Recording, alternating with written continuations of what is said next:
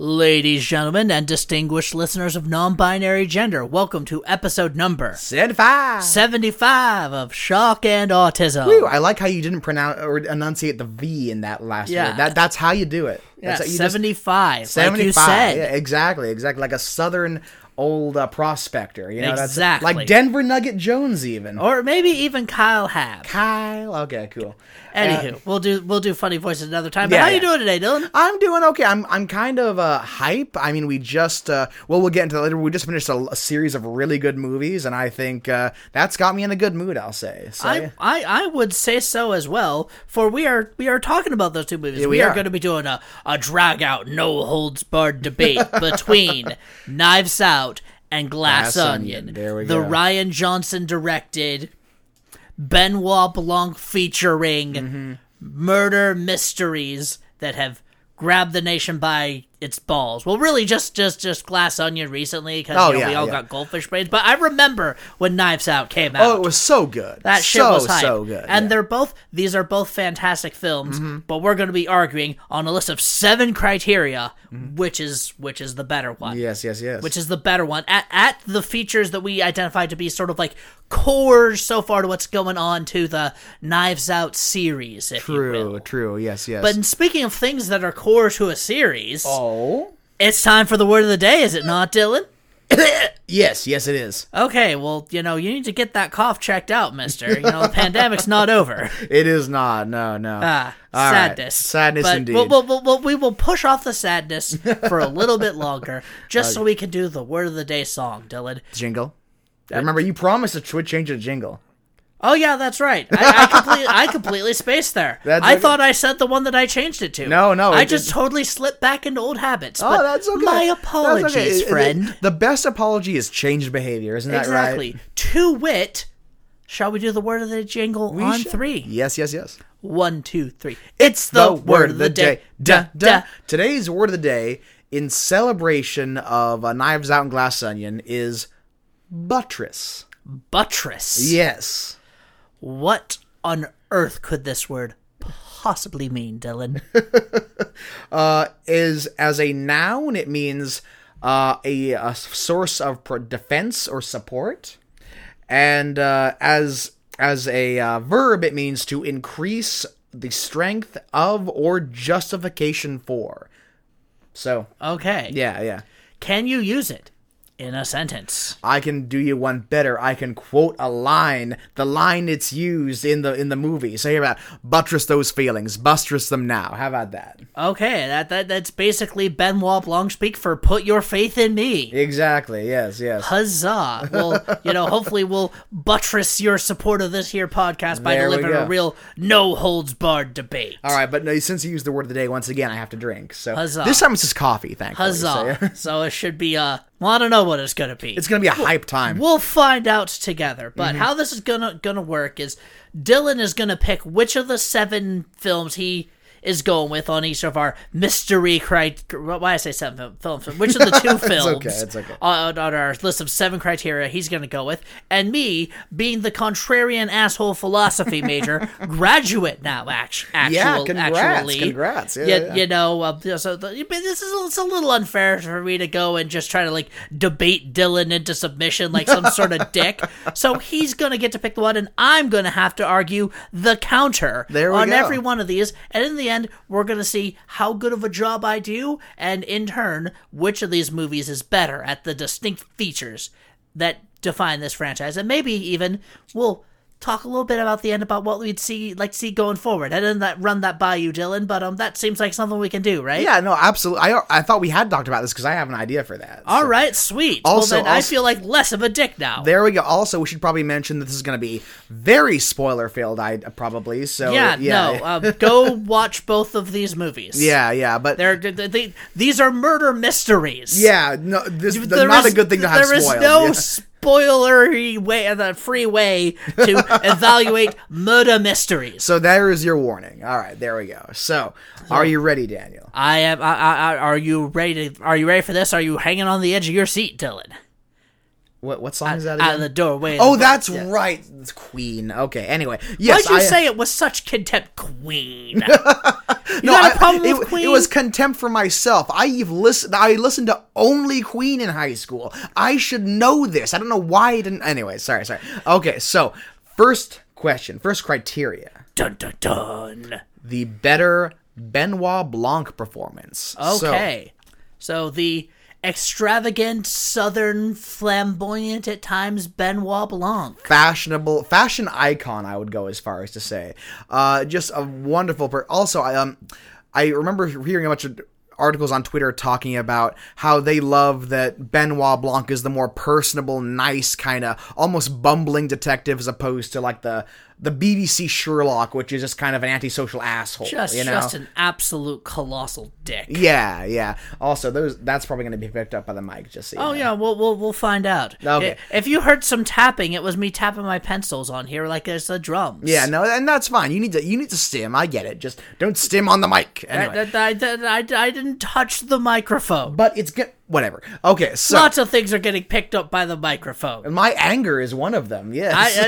I think that's fair, Dylan. Okay. But I respect Knives Out for having like the first introduction to Blanc and his character. But I prefer his Daniel Craig's performance in Glass Onion, because we get to see more of him. Like we see in Knives Out, we see hints of what is fleshed out in Glass Onion. I feel like we get to see more of his personability, his charm, his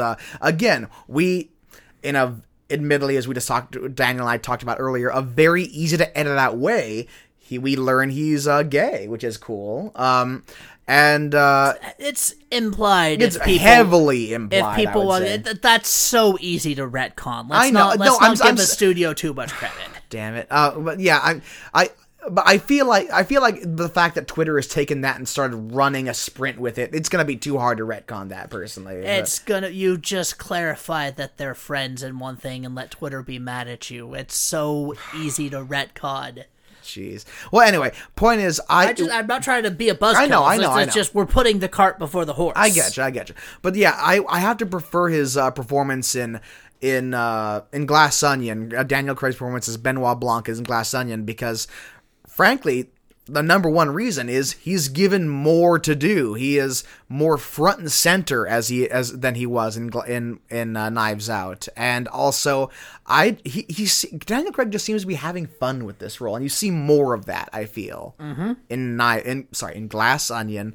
That just doesn't roll off the tongue, I gotta say. Glass Onion, a Knives Out mystery. Yeah. Oh, by the way, Rian Johnson hates that subtitle. If you've heard, I believe it. It's stupid. It's a very stupid. Like, we know, just call it a Benoit Blanc mystery. Just do that. Anyway. I really enjoyed his performance in Glass Onion. I think he was given more screen time, more to work with, and as opposed to Daniel Craig's case in James Bond, when I think he is quoted as saying, "I'd rather shove broken glass into my eyes than play that character again." In my opinion, is very clearly having fun with this character. So that's my vote. What about you, I'm sorry, Daniel? Yeah, Daniel being the contrarian dick here. I will not dispute that he's having a blast in this role, and that it's coming to life on screen and Glass Onion and all this stuff. But my counter would be, in Knives Out, he has to establish this world-class detective, but with this southern drawl that we, associate with being dumb and ignorant, bigoted even. And especially homophobic, So exactly. He has to establish that dude being the smartest guy in the room in a believable way when you have nothing to go on in the first place. The first Knives Out being pitched not as a Benoit Blanc thing, we don't know who Benoit Blanc is, but as this like ensemble piece, and had a lot of marketing to it, had a lot of hype, was very, very successful in these sorts of ways. But having to bring that forth with people having no familiarity versus people already know who this character is, he can be the star there. Okay. The more difficult performance, and to say nothing of the the fact of the overt complexity of the mystery in not to jump ahead the mystery in Knives Out, I would say makes for the better performance. He is fundamentally a detective. Yeah. And he is doing more classic detective-ing in Knives Out in order to establish on screen that he is the greatest detective. Okay. And get us to buy in that the greatest detective can sound like this southern drawl guy. I will. The only pushback I'll give, not only onto your whole point, but specifically that last moment, I feel like his southern drawl was less cartoonish in Glass Onion. I can't pinpoint why,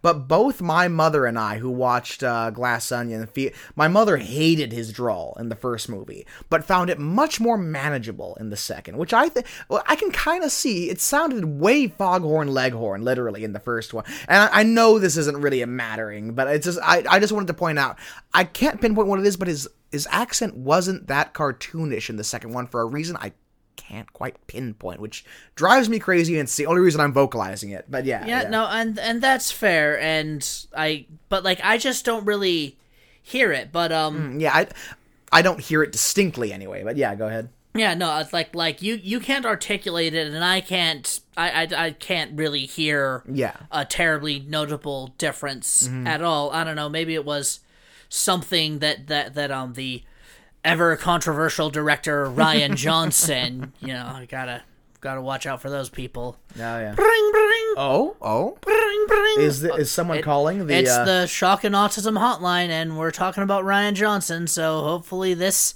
goes great. Oh boy. Hello, you've called the Shock and Autism Hotline. Please have some decorum on the hotline. Okay,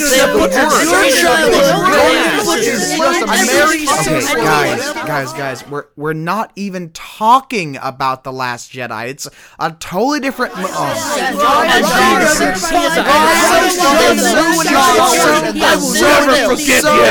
will never forgive you, Rian Johnson. Stupid. And that was a bunch of angry Star Wars fans that are still mad at Rian Johnson. Glad we picked up there. Yep. I wouldn't have changed it for anything, right? Okay, so we're gonna move on from that nonsense. Yeah, my goodness. Really hope that what's the word of the day, Dylan? Buttress. Really hope that buttressed, the whatever. I'm just here. I'll take a drink anyway. It's not. I don't feel like it was. You didn't stick the landing, but I'll take a drink anyway. Take half a drink. Okay, and then you too, dear listeners, take half a drink. Yeah. I'll do better. Okay. I'll do better. And why don't you say what the second of our list of 7 definitive criteria of the Knives Out cinematic universe is? I kind of like how you're announcing that like a monster truck driver announcer. That's pretty good. Gravedigger will be making a special appearance later today in the episode. Oh my goodness. Okay, so the second criteria is the more tragically tortured female co-star. So if I'm going first again, I would have to say... And then we should specify who we're referring to. Yes. We are referring to Ana de Armas's character and Janelle Monáe's character. Yes. So Andy's sister, Andy's sister. Yeah. And Helen. Helen, thank you. Sure and Ana de Armas. Marta. Marta. Yeah. Who I keep wanting to call Martha. Why'd you say that, dude? I was going to say, so long as we're talking about Toxic Phantoms, I was like, save Martha. So long as we're pissing off the internet. Yeah.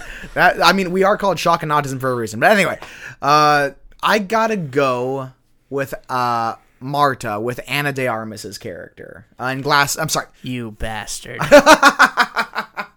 in Knives Out, because this will tie into stuff we get into later, I'm sure, but in terms of we only saw, granted, in Glass Onion we saw Helen Brand get shot and treated like garbage by the rest of Andy's friends, technically, but that was like at the very end of the movie, or at least in the second half of the movie. In Knives Out, I don't know why I'm mixing up these titles so much. I'm so sorry, but in Knives Out, we see we see Marta just go through a fucking emotional roller coaster. Her best friend in the whole wide world, she thinks she's accidentally killed him, and then we have to see him slash. Then she has to see him slash his own throat, like, and then she has to survive through all this clue nonsense, all this murder mystery nonsense, while Benoit Blanc is like is trying to figure out the mystery. It's just I feel like she actively goes through more emotional and to a degree physical turmoil in this film. That at least that's how I saw it, but I'm sure Mr. Contrarian over here, that's going to be your name for this episode, the Mr. Okay, Contrarian. I will be playing the character of Mr. Contrarian. Oh God, no, you're going to do that voice. I literally, no, I did a voice and I folded my arms. No, I give it back. Daniel, I give you back your name. Here we go. I could be Daniel again. That's right, I'm Runkelstiltskin apparently, so yeah. So my turn. Yeah, it's your turn, yeah. Okay, first of all, regular listeners will know that Ana de Armas, one of my only weaknesses in this. This is a weakness or strength. That it doesn't matter. It's an Achilles heel. Yeah, it's a cornerstone. No. It's your Achilles simp. This gets worse the more time we spend on it. So do it. So we're moving on here. I would launch all of the ships of war. That said, like, Helen lost her sister. True, yeah. Lost her sister after her sister was robbed of everything that was rightfully hers because she had the audacity to tell a complete fucking moron not to blow up the earth. Right. And for that, all of her friends betrayed her, and then she died. That's what happened to Andy, and Helen knows all that happened to her. And in the end, does she find out who killed her sister? Does she bring them to justice? Mm-hmm. No, she doesn't bring them to justice. Because, I mean, not to spoil we're past spoilers. No, not to spoil future criteria on our list here, but, like, rich people get away with shit. It's not, like, Miles Braun, the rich asshole Elon Musk analog guy, things aren't good for him at the end. We'll explain exactly why, when we get to it there. But he's not going to jail, or at least it's not clear that he's going to jail. Whereas in Knives Out. Mm-hmm. The Chris Evans character. Chris Evans character, guy in the nice sweater. Yeah, the sweat. The sweater. The beautiful sweater. He's going to jail, and the rest of the family is going to actually have to start treating her with respect that they claim that they do, but don't really, because it's, and not supposed to get into other things, but it's, that it was all contingent. They want to take care of her until they, really don't have her, or to when that's when it is. So she gets real, true justice in the end. All right. I don't really know that Helen does, because, that's sort of the theme of the movie. Okay. I will say, I'm going to reread what the criteria is one more time, because I feel like, oh, no, you might be right. Because I was thinking of this in terms of, like, the more tragically tortured female co-star within the bounds of the film. I feel like, and I'm not saying this is the wrong of you to do, but I feel like you're stretching a little bit beyond the bounds of what's on screen and on film. But again, I'm just saying this is the difference between how we're viewing it. I don't think I'm stretching beyond the bounds of the film. I'm explaining why the writers wrote this thing in a certain way, but it is what happens to the characters. Okay. Yeah. But Marta does get just desserts in the end, as does the family, whereas Helen really doesn't. And the reason why is all these thematic reasons that are beyond the scope of the film, but it's still what happens to the characters. Okay, one thing that just occurred to me, and the other thing I'll get to in a second, but the first thing is, it occurs to me that it kind of feels like this question I just now realized is a little bit problematic. Like, which one of these characters or which one of these people went through the worst time? Which had the worst? Yeah, you know. Which one of these traumatized women is the most traumatized? Exactly. And who better to evaluate which of these two women of color go through a more traumatized time in these movies than two white men? You make an exceptional point, Dylan. Let us then move the fuck on. Well, the only other thing I was gonna say. Well, then you should have said that thing first, so that we. Okay, fuck it. Let's move on. No, say the thing. Okay. You wanted to say the thing. Thank you. I'm conceding. Okay. But yeah, all I was gonna say was that I'm not sure if in Glass Onion it's meant to be interpreted that she doesn't get justice. That might just be my interpretation, but the way it ends, I feel like there is at least a form of justice that is kind of, To unpack that further, when we get, because spoilers, this idea will come up in one of our other super special criterion later on there. Mm-hmm.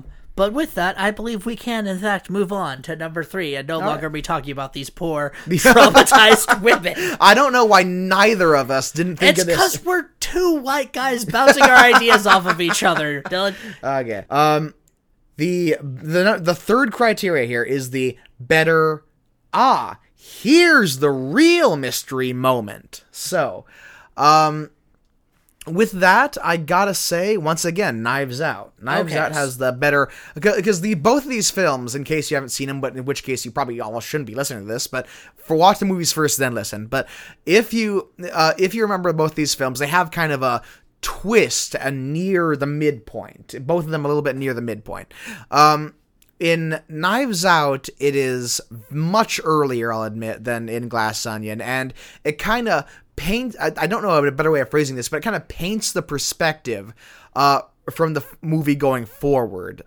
It's essentially that we open with Benoit Blanc trying to interview this entire family. They're all present their motives, and you're just left thinking, oh, which one of these asshole family members killed Hargreaves or whatever the hell the guy's name was. And then we finally get to the reveal, which is, didn't you say like near the mid-third or whatever? Yeah, and the earlier part of the middle third of the movie. Which is a very autistic observation, to be clear. Like 35 to 40% through the movie. Yeah, okay.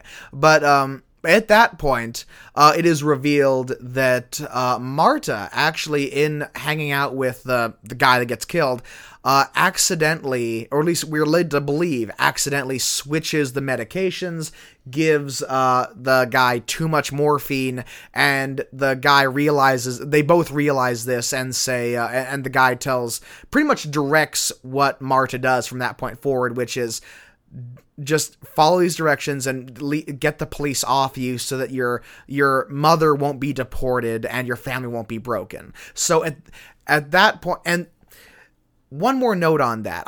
This is another note I mentioned, note I wrote down not only for this viewing, but I noted this all the way back in the first time I saw this in theaters.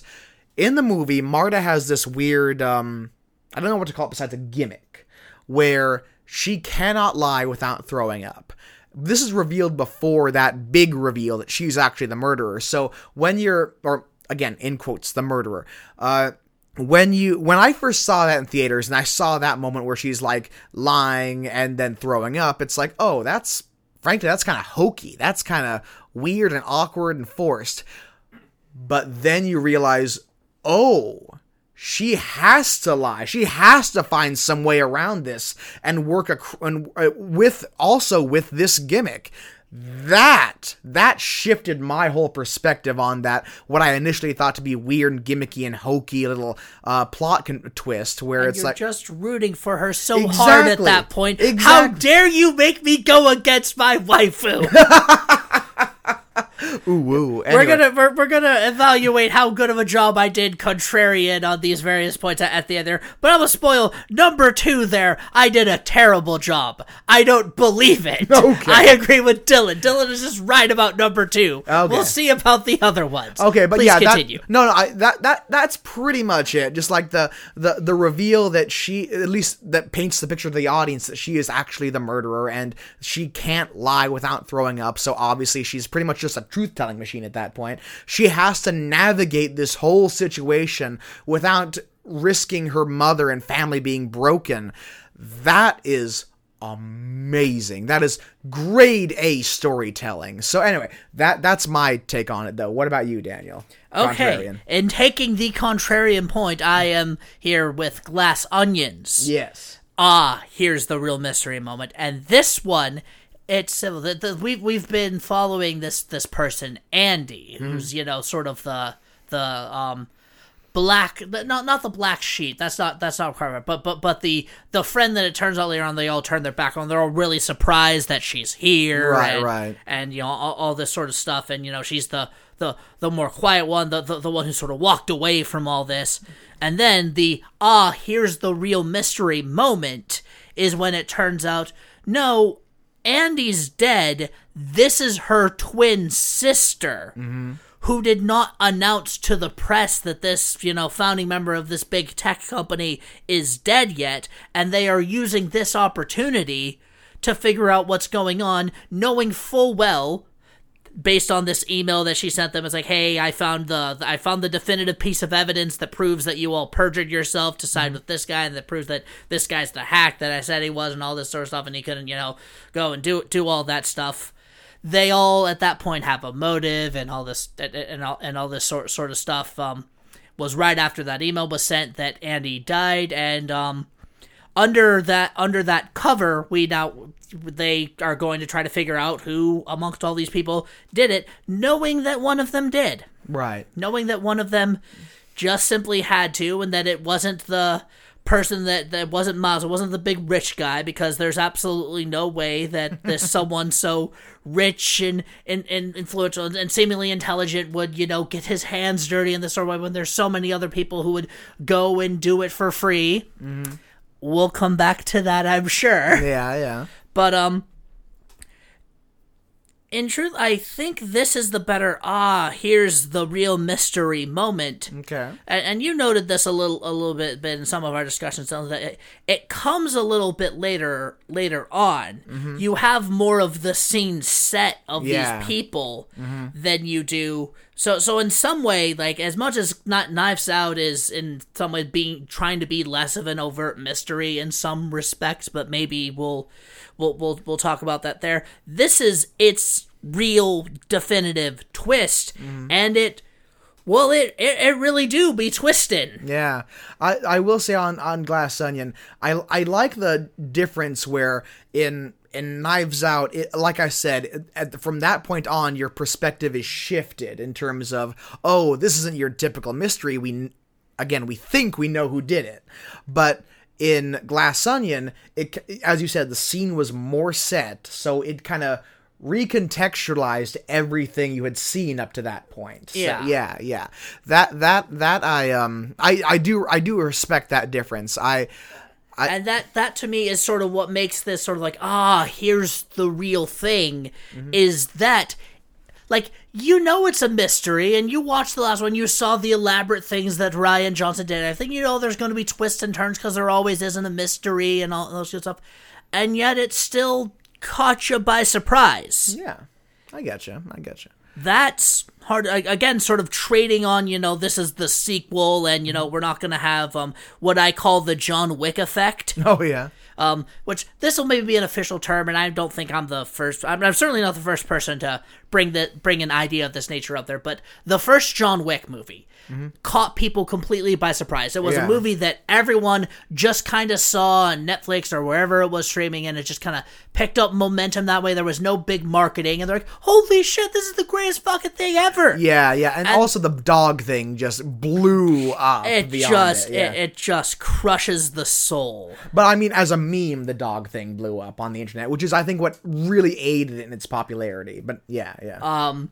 And then the second John Wick movie runs into the problem of, okay, we're not going to be able to take people by surprise. We're not going to be able to have that moment or replicate that moment. I haven't seen the later John Wick movies. I assume they're... I have. Are they good? They're good, but you're right. I mean, the only direction they could go at that point was the same thing as I think the same issue with the Fast and Furious series, where the only thing they can do is go even crazier and crazier and crazier every subsequent film.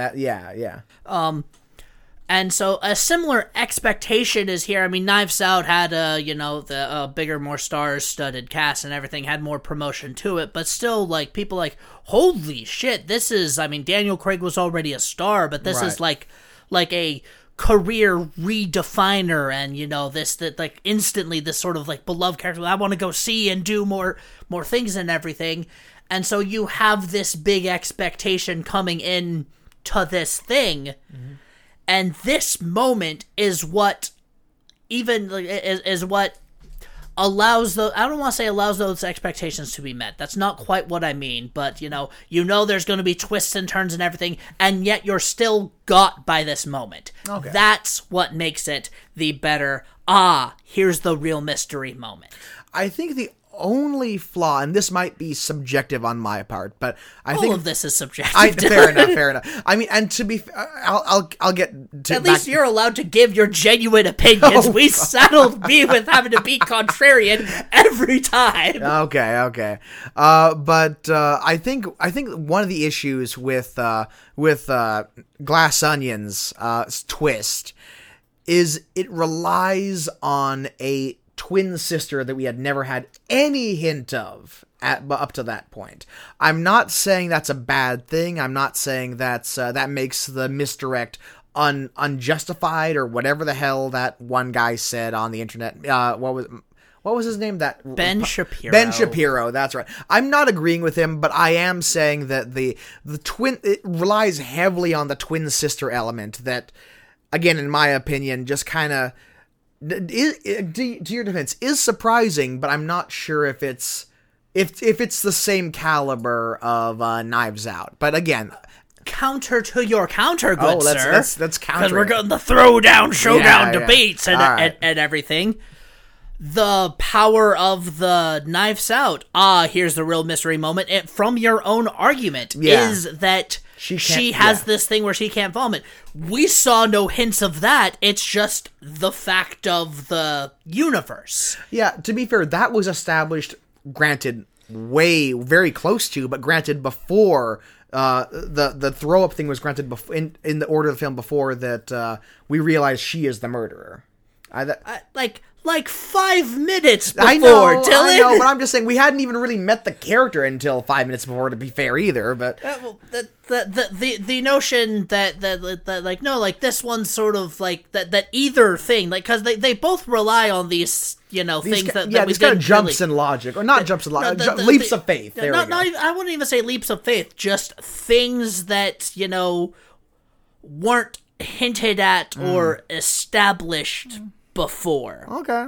It was okay, here's this thing that makes this more complicated. Whether it be a surprise twin sister, which is a soap opera trope. That's kind of my issue with it. I'm not disputing that, but if we're going by hokiness again,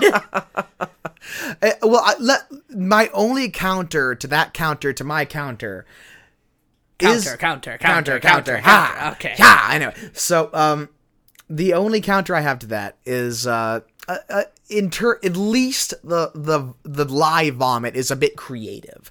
As you said, the twin sister thing, it's very soap opera. It's almost like a cliche to a degree.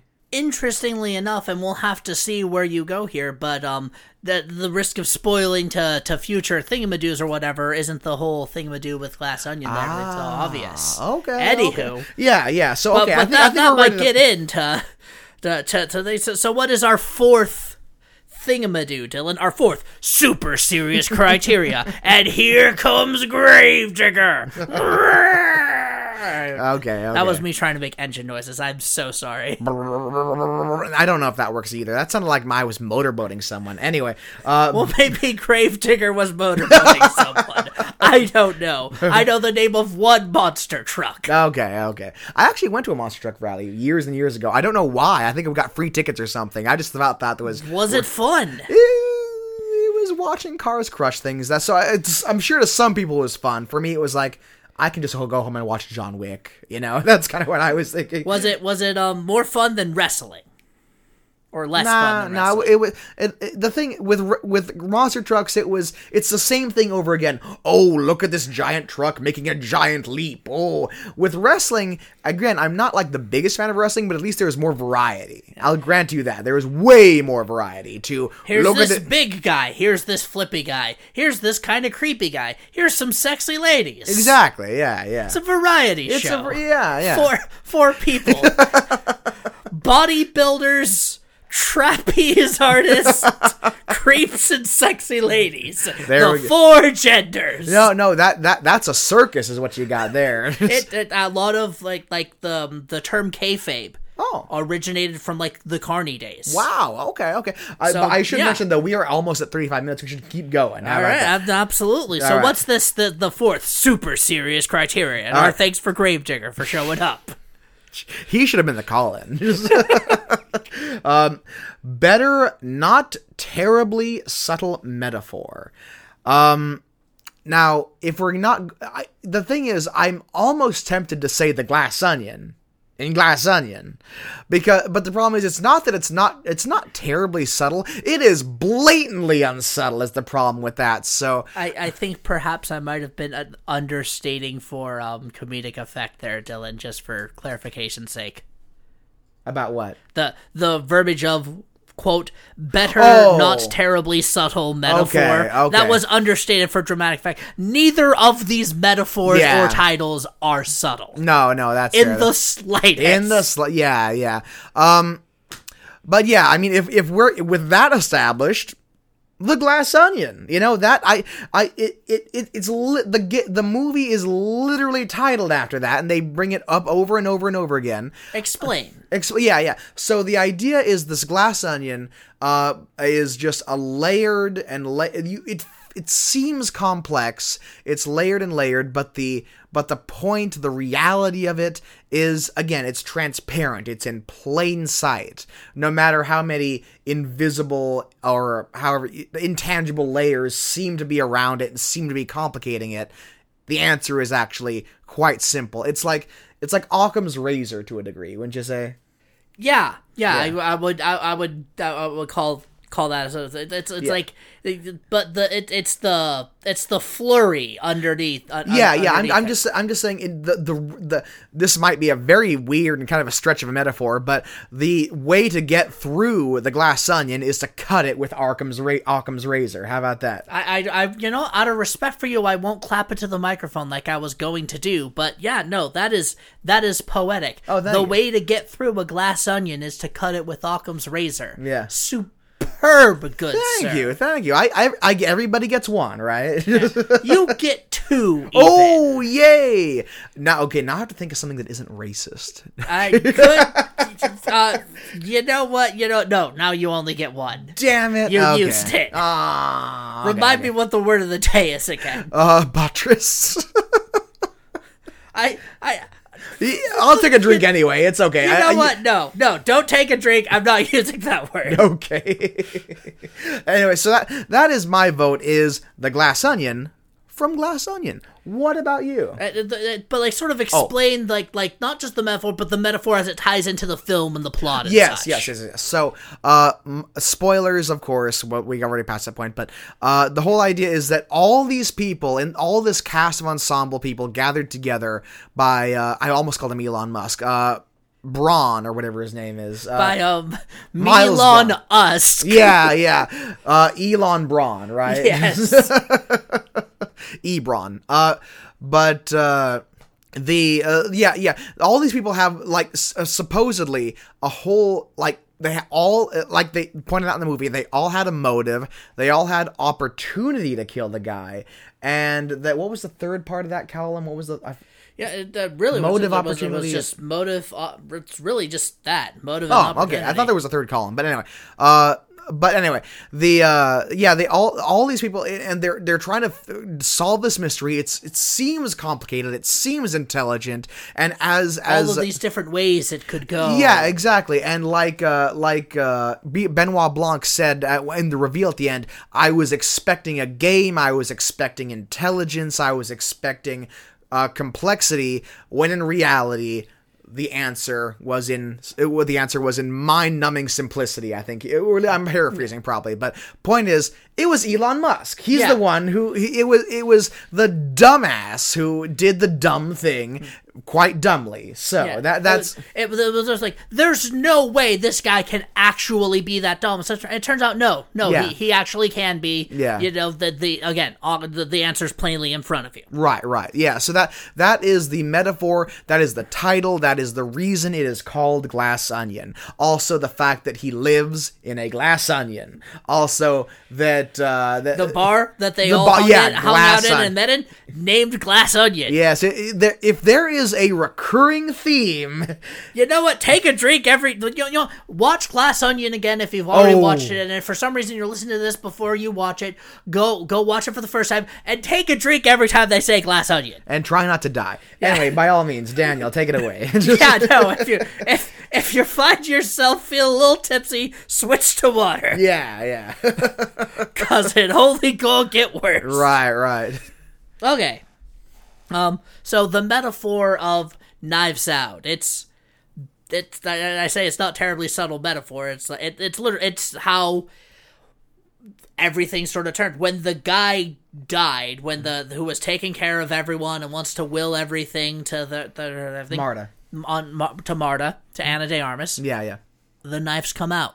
It's really again. It's a remarkably unsolved thing. It shows like when people when you no longer have to be kind to people, you're not going to be, or these people are not going to be. You know that's when the knives really come out there. Yeah. And this takes the form of they want to take care of Marta. They want to help Marta. She's part of the family until everything is willed to her. And then they want to use everything in their power to get her to relinquish Right. what is rightfully hers.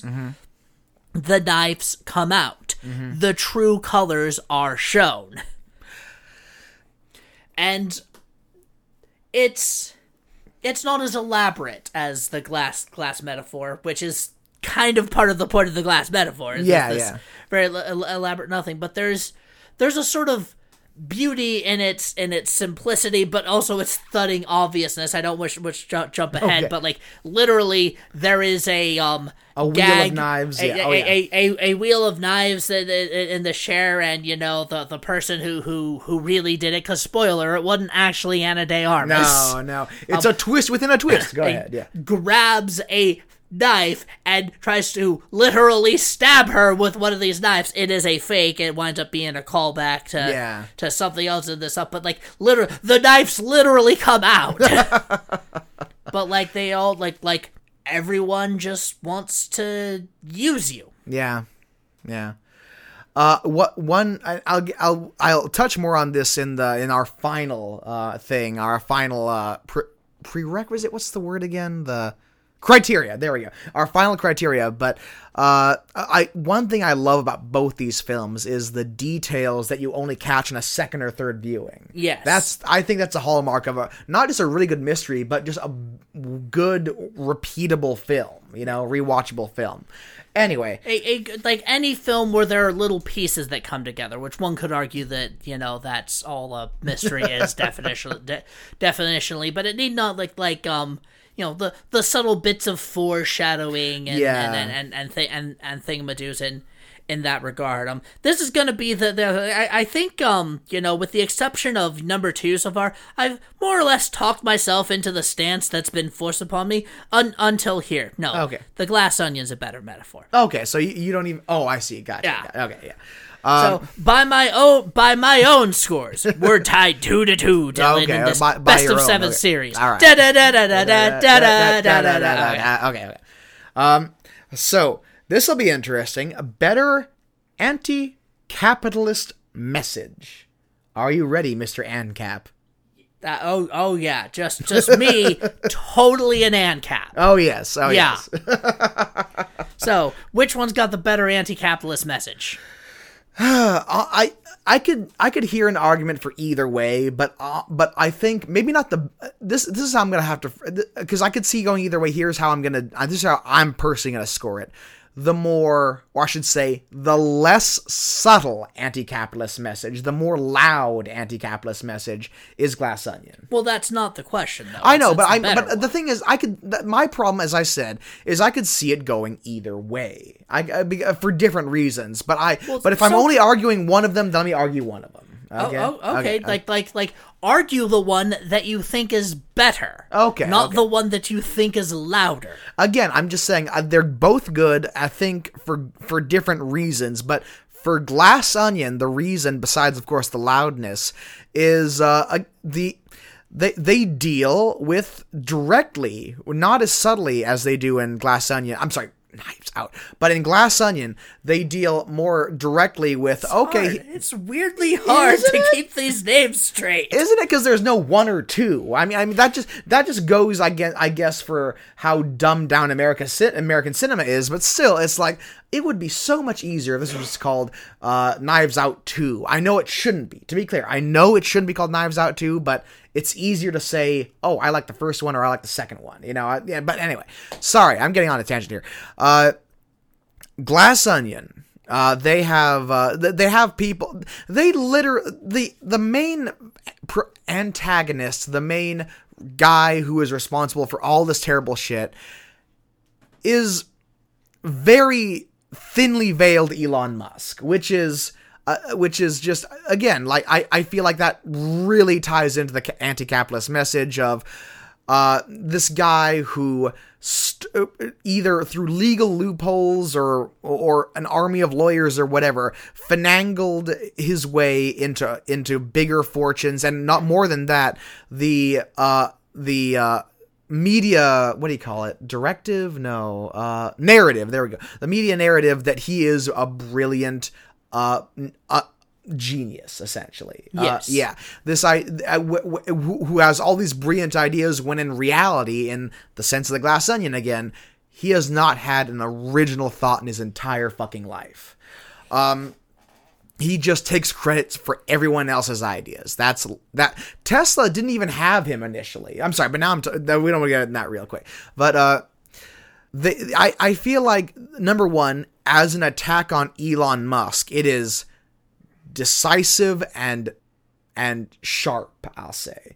Mm-hmm. As an attack on capitalism and the system that supports and pumps up people like Elon, I feel like it's also a very good criticism of that, a very good critique of that, because all the people in his life, in his little clique, they would lie for him and destroy Andy's life for more money. Their loyalty isn't with, to be fair, their loyalty isn't with Miles Braun's character either. Their loyalty is with his money. And the moment at the very end when he's quote unquote ruined, their loyalty quickly shifts. If you remember, they all raise their hand and say, "Yes, I saw him do this. I saw him perform this criminal act." Blah blah blah blah. So yeah, I feel like Glass Onion is the more direct, sorry to use this word again, but the louder, and in my opinion, the more to come back to the Glass Onion kind of thing again, more clear attack and better attack on capitalism. What about you, Daniel? Okay. I will. The reason I kept pressing the louder thing is that I won't dispute for a second that it is the louder one. That is the more direct, the clearer one, the less obtuse, the more blatantly about capitalism. Yeah. That's different from it being the better one. And again, I just want okay to go and make the case for why this is the better one. Okay. it comes down to the knives coming out and fanging people when they're in weakened, vulnerable states. Everyone looks to do that to everyone else. Okay.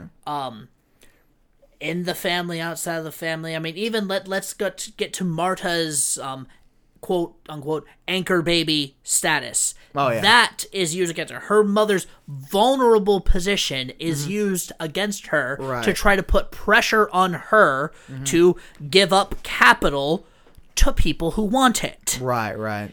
This guy being cut out of the will. It's what prompts this whole thing. His access to capital is denied, and so his solution is murder.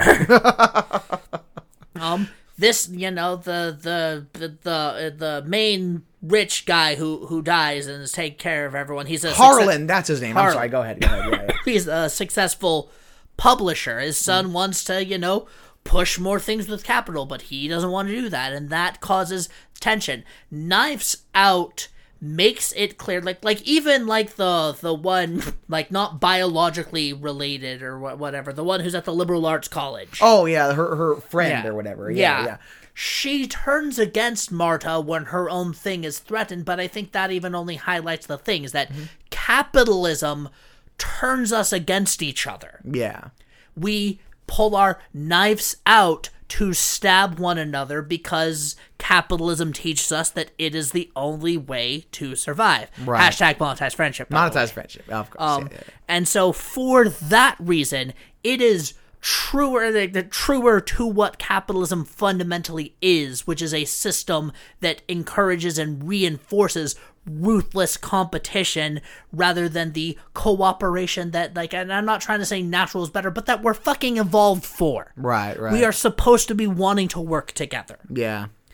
And also, again, not to conflate the natural, but it's also more ethical to be working together to helping each other out. And Absolutely. Capitalism impedes that. Yeah. For that reason, Knives Out delivering that message rather than dunking particularly on Elon Musk. And again, these are both good and extremely unsubtle critiques of capitalism, as much as Glass Onion is the superly duperly, again, the Glass Onion critique of it. But on those grounds, Knives Out is the better critique of capitalism.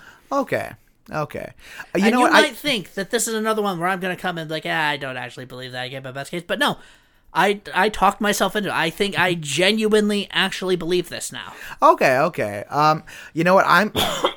I could have seen it going either way, which is the only reason I decided to just explain my viewpoint on Glass Onion. But I'm just going to voluntarily give that point to you because you have also convinced me. How about that? Huzzah! Yeah. Let us know in the comments on Instagram or wherever other comments are allowed, which you think is this one actually, especially in light of that argument, this and the metaphor and generally, I'd like to know what people think. Same, absolutely. So we got two more. We got two more of our super special criteria, definitive words. I think number 6 is going to be pretty quick, at least comparatively. More satisfying ending. And in my case, I am just kind of zeroing in on the word satisfying there. Because in Knives Out, in my own words, I would say the pieces of the mystery fit together in a very nice and satisfying way, admittedly, but viscerally satisfying. Like just, that's a yummy little piece of cake after my meal kind of satisfying. Glass Onion has it. Like, it absolutely has it. Like, again, being spoilery, the mystery is solved up to a certain point, and it seems like they have, I'm just gonna call him Elon, because I don't remember the other guy's name. They have Elon, but then Elon destroys their only piece of physical evidence. He's kind of like cackling, ha ha ha, I got away with it. And it seems like the bad guy has won, and he's rubbing your face in it, and all that leads up to Helen, that's right. Helen's character literally blowing Janelle up. Monáe's character. I'm sorry. The character of Helen Brand, my bad. Literally blowing up his whole house and burning everything to the ground. To it, while we're talking about unsubtle metaphors and critiques and everything, you have to literally burn the system to the ground in order to get any real changes of anything is, very unsubtle. There.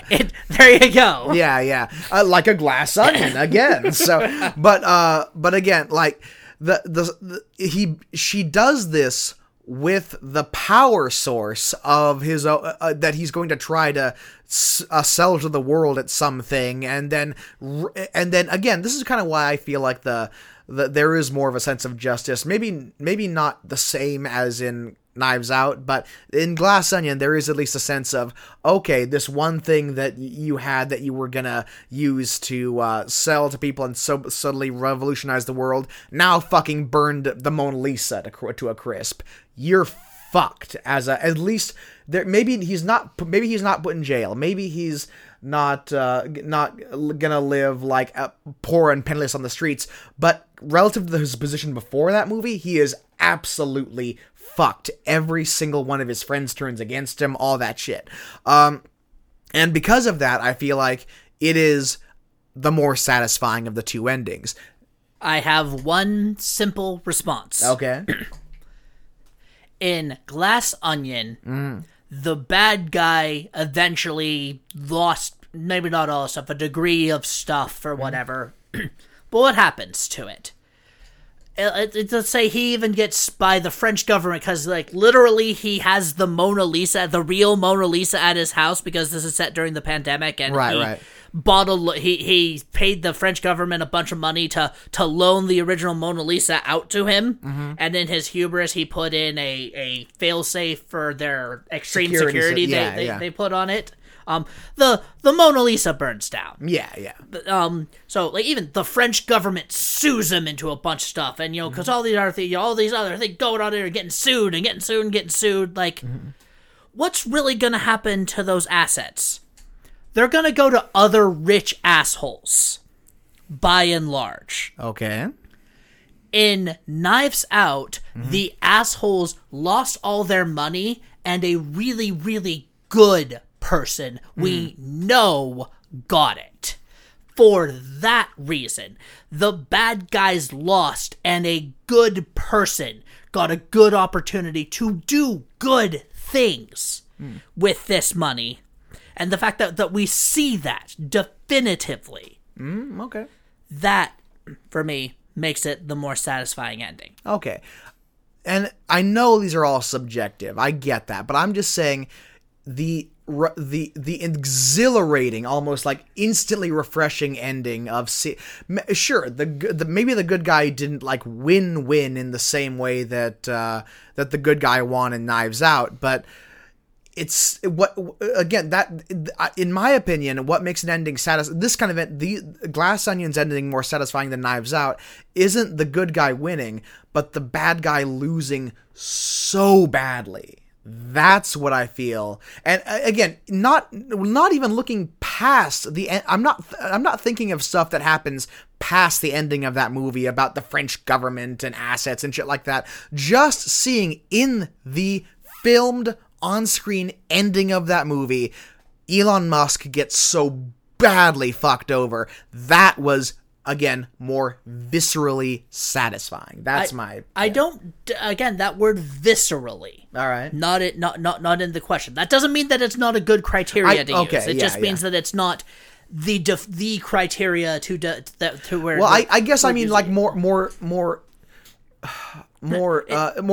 It's okay that you like it because it's more visceral. No, it's not even. Maybe visceral isn't the right word. I'm trying to think of like the right word. It's just strongly satisfying. I'm trying to think of the right word, but that's the best I can come up with besides visceral. It's just I think more intensely satisfying. There we go. That I would wildly disagree with. Ooh, interesting. Okay. No, that this is sort of a more that this person who again, like explicitly defined to be good, because it turns out, and we'll get into this a little bit in our last criteria here, she didn't actually deliver the wrong dosage of medication. She, right.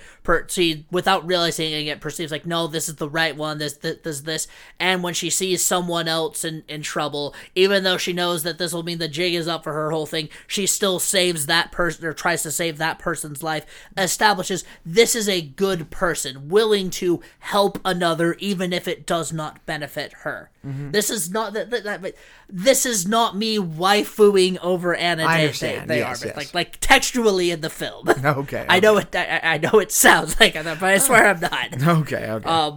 And the notion that like that isn't strongly satisfying or extremely satisfying seeing that happen. And I would push back on the notion that you're not really thinking about the broader implications of things. Well, I wasn't, to be fair. Well, but... I think you were. Okay, why is that? Even if not realizing it, because why is he fucked? Because his stuff got smashed up. Why is he fucked? Just because a painting burnt down? Well, the Mona Lisa, to be fair. The Mona Lisa. Well, what's going to happen if? Why is the Mona Lisa burning up going to screw him? You are thinking about the broader implications. Gotcha. of the world here. All right. And I do think Visceral was the, because viscerally, it's that they smash up everything, that they burn all the thing, that it is a satisfaction that is visceral. And more visceral. I do not, though, agree that it is the overall more satisfying ending. Okay. I think the other half of why I think it's so much more of an intensely satisfying ending, and I'll just use that word at this point, intensely, is because immediately before all this happens, you think the bad guy has won. And not only do you think he's won, but he's just being a little smug dick about it. So just seeing him go from that to this crescendo, this climax of destruction of his reputation, of his money, all that stuff, that's what makes it maybe not, okay, sure, maybe you have like the more overall satisfying, but in the moment, in that brief moment of intensity and visceralness, that felt more immediately satisfying. Yeah. And I don't doubt the visceralness of it. That sort of thing. Yeah. But to me, no, I intensely adore Knives Out for. Okay. I mean, even like, let's be real, it kind of undercuts the whole, anti-capitalist message. Kinda, yeah. It's like, hey, the bad guy got to come up. It's like, no, that's not how this works. But like seeing the good person get rewarded for being a good person, and see these people who all turn their back on this good person when it ceased to be convenient, or like a bit of charity work or whatever, like definitively not get anything good going out of this. Like that to me is like extremely satisfying. But you will have to let us know. Yeah, I think dear listeners. I think so far of our list here so far, that might be, you might disagree, but I think that might be our only tie so far, or at least undecided. That's the first one we're like, okay, we have some deep and fundamental disagreements. Yeah. But now, here's one I think we can both agree on, which I know is not the point of this, but the better mystery, the final criteria. The final definitive criteria of the core features of the Knives Out cinematic universe. Clink, clink. Okay. I clinked the pencils. You did, yes, into the microphone. Thank you.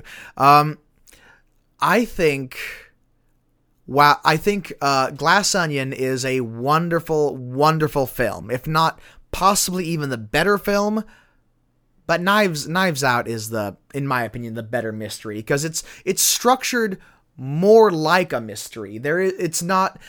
Granted, it has its own twists where like the murderer is supposedly revealed early on, and it's not. It's kind of like it flip flops between a whodunit and a how are they gonna get away with it, and like it goes from that to that and back. But the point is like there is a like I mentioned in the last criteria, the way all the pieces, all the clues, all the little bits that have been laid out for you to try to see on your own terms, the way they fit together at the end when the true antagonist is revealed, very satisfying in a very I honestly, and I know a lot of other people say this, but I honestly genuinely think this Knives Out anyway is the closest we're going to get to a modern day Agatha Christie. You want to say something? Say no, it, I want to explain clearly how it did ultimately end. Oh, okay. Because we wound up covering that through all the different things with the Glass Onion. Glass Onion. Okay, so it turns out the bad guy played by Chris Ransom. That's right. The guy played by Chris Evans. He knows the medications that Harlan takes, so he went into Marta's bag, switched the liquids themselves, and tried to, in an attempt to try to get Marta to kill him and pin everything on her.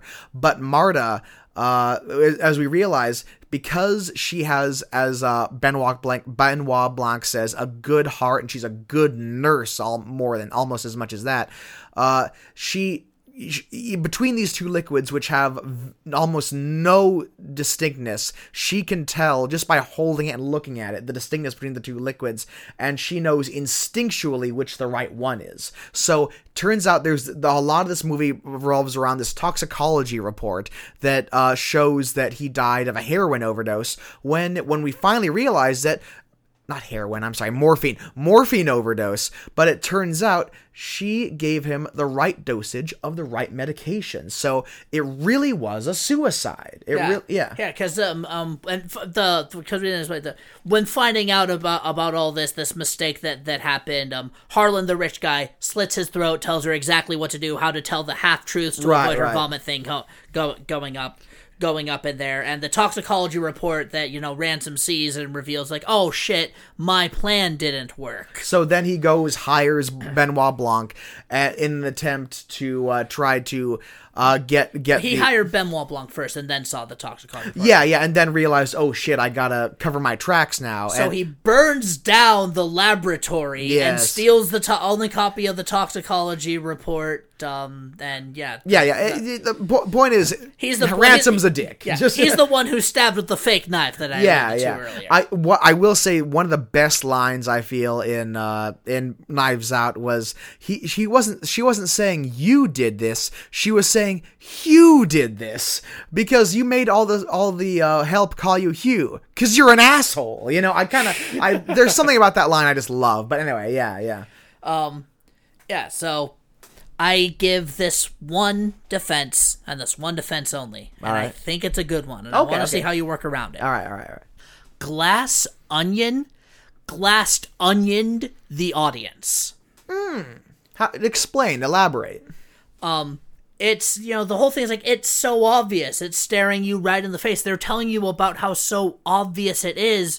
And yet you're still following around all these clues about all these different people that could have done for obviously the guy's involved in it or whatever, all this sort of stuff.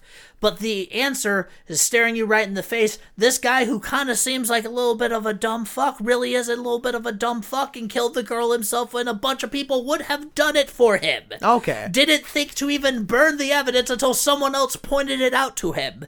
But yet, you're still following along all of the elaborateness of the Glass Onion. So for that reason, it's a better mystery because you're sitting there following along and you don't realize that it's not the characters or even Benoit Blanc falling victim, if you will, to the Glass Onion. It's you. What I will say in response to that is I feel like I might be wrong, I might be misinterpreting this, but I feel like that's not evidence of it being a better mystery as much as it is a better, for lack of a better term, an anti-mystery. Like an anti-joke or something like that. Like, I feel like and I think we both agree, we both kind of like Glass Onion as a movie better, but I'm torn. You are torn? Personally. Okay. Well, I still hold that that Knives Out. I don't know why. You're right. It's so hard to mix those up. Yeah. It's for no reason. For no reason at all. For no reason. We're just fumbling the bag here. Yeah. But Knives Out is the better, at least more traditional. Not everything is as it seems, whereas Glass Onion is. Yeah, everything is exactly as it seems. More traditional. Again, that term is not in the question. I know, but I mean, like, if we're judging like a mystery by mystery's term, by what makes a good mystery. I want to propose how we to judge this, because the better, more traditional mystery. Yeah, that's not even close. Only one of these things even is a more traditional mystery. Yeah, exactly. But a good mystery gets you to buy into its red herrings, to get you to follow its false flags, and gets you to, on a second watch, notice all of the little things that you should have. All the details. All of the details of it. It does all of those things. Okay. Still, and the reason why you do that is because you yourself are falling victim to the Glass Onion. Okay. As much as, again, falling victim is maybe a little too strong of a phrase, to the Glass Onion. So, like, the more traditional thing or whatever, absolutely. Mm-hmm. But still sort of like how, even like when you figure out who did it, how they're going to get there and all this sort of stuff, it still does it. It just does that through a sort of, I don't know, metafiction kind of way. Okay. I can see that, but I still hold that as just plainly a mystery, and with Mr. X, as you say, with following breadcrumbs that lead nowhere, I feel like they both do that. Both Knives Out and Glass Onion do that, and ultimately here's where the conflict comes down to me. I still feel like Glass Onion has the better ending, but I do really enjoy the reveal. It's a satisfying reveal. Like, oh, that guy, like of Knives Out, whereas Glass Onion's reveal is, yeah, that guy. Whatever, yeah, but it's so dumb it's brilliant, right? No, Dylan, it's just dumb. There we go. Yeah. But yeah, I hear that, and I say, and we're doing a little my post hoc analysis of my contrary things or whatever. I'm like, that one I don't really buy, and that one I don't really believe. This one I genuinely do not know, and I know this is the weirdest thing in the world to say. I genuinely do not know if I believe what I just told you. Okay, 1984 George Orwell. I'm not trying to be like overly, I don't know, would it be a sort of postmodern idea of truth or authenticity or something? I don't even though it's you graduated with a philosophy degree. Know these things, damn it. All I know is that I know nothing. That's a quote from Socrates that he never actually said. Oh, really? Complete. I didn't know. You want to talk about like Mandela effect, something like that's a quote attributed to Socrates all over the place, and never once said anything even terribly close to it, but it does sum up his philosophy so well. It creates a sort of verisimilitude in real life. I thought he did say it because of it's always Socratic wisdom is what it's referred to as. But it embodies the idea. But no, I genuinely do not know how I feel in this subject. I genuinely do not know if I believe this notion. But I will say that if Glass Onion is a better mystery, it is entirely because they Glass Onioned you, the audience. Okay. That with that context, I might give you the point, but I myself am unconvinced. So let's refer to the audience. Anyway, let us know, but real quickly, because we are running a little long here, a little longer than we typically are, but we hope you've enjoyed this episode. What do you want to see in the future? Right. So everyone is all about the Muppets. Everyone online is all about the Muppets. Personally, I feel like, yes, they should do that, but think about it. Think about the time we're living in right now. DC is in shambles.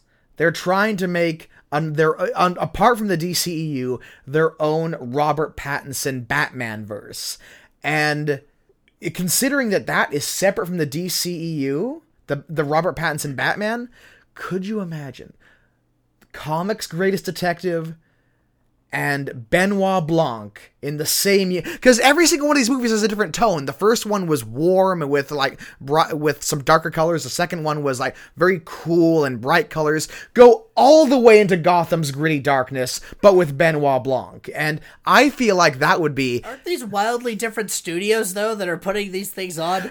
Disney owns Muppets. It doesn't matter. We're just fan casting at this point. But, and also, Disney is famously happy to share its IP, isn't it? Oh, yes. Yes. But anyway, yeah, that would have to be my vote. I think it'd be hilarious to see the edgy edgelord like Robert Pattinson Batman with happy-go-lucky Benoit Blanc. That would be Here's my issue with that one. Sure, let's hear it. That means that the 2020 global pandemic happened in the DC Cinematic Universe. Well, no, the Batmaniverse, because remember, it's separate from the... In the Batmaniverse, then, okay, whatever. Yeah. It establishes the Pattinverse. The Pattinverse, the pandemic... The Robertverse. ...happened in that cinematic universe, and that seems cumbersome. Benoit Blanc, thus far, is generally thought to be just our universe, just real life, not in a comic book universe. And also, it also like I am not Batman is not referring to like a comic book character, but like a real life extra vigilante thing. Right. Yeah, but but the thing is, compared to the rest of the DCEU, what are we verse are we gonna call this anyway? Like the edgelordiverse. It's just gonna get torpedoed in a couple weeks anyway. But no. But at least compared to the rest of the DCEU. For the record, what's today's date, Dylan? The 14th. The 14th. The yes. 14th. I said that on the 14th. Okay. That's where we're recording this episode, just for reference's sake. I get. Yeah. But I'm just saying, compared to the rest of the DCEU, the Robert Pattinson Batman is at least relatively much more grounded. At least much more realistic. Oh, I don't doubt that for a second. They're just those are the issues coming to mind. Also, I just want to see Benoit Blanc just take one look at Joker and go, "Fuck this shit, I'm out." That would be great in my opinion. I mean, it'd be humorous. Yeah. No, that's my whole thing. I think that would be hilarious. I'm not saying I actually want this movie. I'm just saying that would be my favorite, most hilarious way I could see this going. Same with the Muppets. But anyway, go ahead. Okay, so I, again, like everyone else, second but like I third it, I fourth it, I fifth it, like do this movie except one a human person and the rest are Muppet. That's been a trope and a joke forever, but like legitimately, it works so well. A Muppet murder mystery starring Benoit Blanc is just Disney or whoever else owns the things. Like Disney collaborate with Rian Johnson again. I know it didn't work, so I hear the phone ringing again. No, don't you dare pick up that ringing phone. But like seriously, this is just a license to print money. But I got one more, and Dylan, you know this one. I know this one. We were talking afterwards, but the final Benoit Blanc movie, whenever that is, whenever Daniel Craig is done with the role, just wants to retire from acting, or if that happens, God forbid anything happened to him while his tribute long. It's the 14th. Anyway, go ahead. Those things. Every single one of the people who he has helped. Comes Marta, Helen, all those. All the people, and however many more there are. Right. Batman, even, I don't fucking care. You can throw in fucking Kermit the Frog. Yes. It doesn't, it doesn't matter. Every single person who he has helped, Benoit Blanc gets murdered. And they all have to team up to solve the murder of the greatest detective. Well, now these as all a have final thank you to what he did for them and tribute to the great work of Daniel Craig. Yes. Well, now the Batman thing has to happen, as does the Kermit thing, because now I want to see Edge fucking Lord Robert Pattinson's Batman with hi guys, a Kermit, like that. There's no way Disney would agree to such things. Too fucking bad. It's happening in some fangirl's head. They're already making the fanfiction. I don't doubt that for a second, and it can stay there. Oh no! Post it to my DMs. How about that? Your favorite fanfic. DM Dylan your Kermit Batman /fiction featuring Benoit Blanc, and the rest of us. Please rate 5 stars. Follow us on Instagram. Thank you very much for listening to this episode, and next week, we're finally doing it. We've been teasing it, we've been talking about corporate thingamadoos, making it more difficult, but we're finally doing it. We are finally, for reals, bringing you that Westworld episode. We're going to figure out where Westworld went wrong, and what could have saved it to get the 4th season ratings high enough for HBO to not have torpedoed it. Probably nothing, but we're going to talk about how we would have salvaged the idea and what we think would have worked going forward with it. It should be a good time. Should be, yeah. But until then, monetized friendship!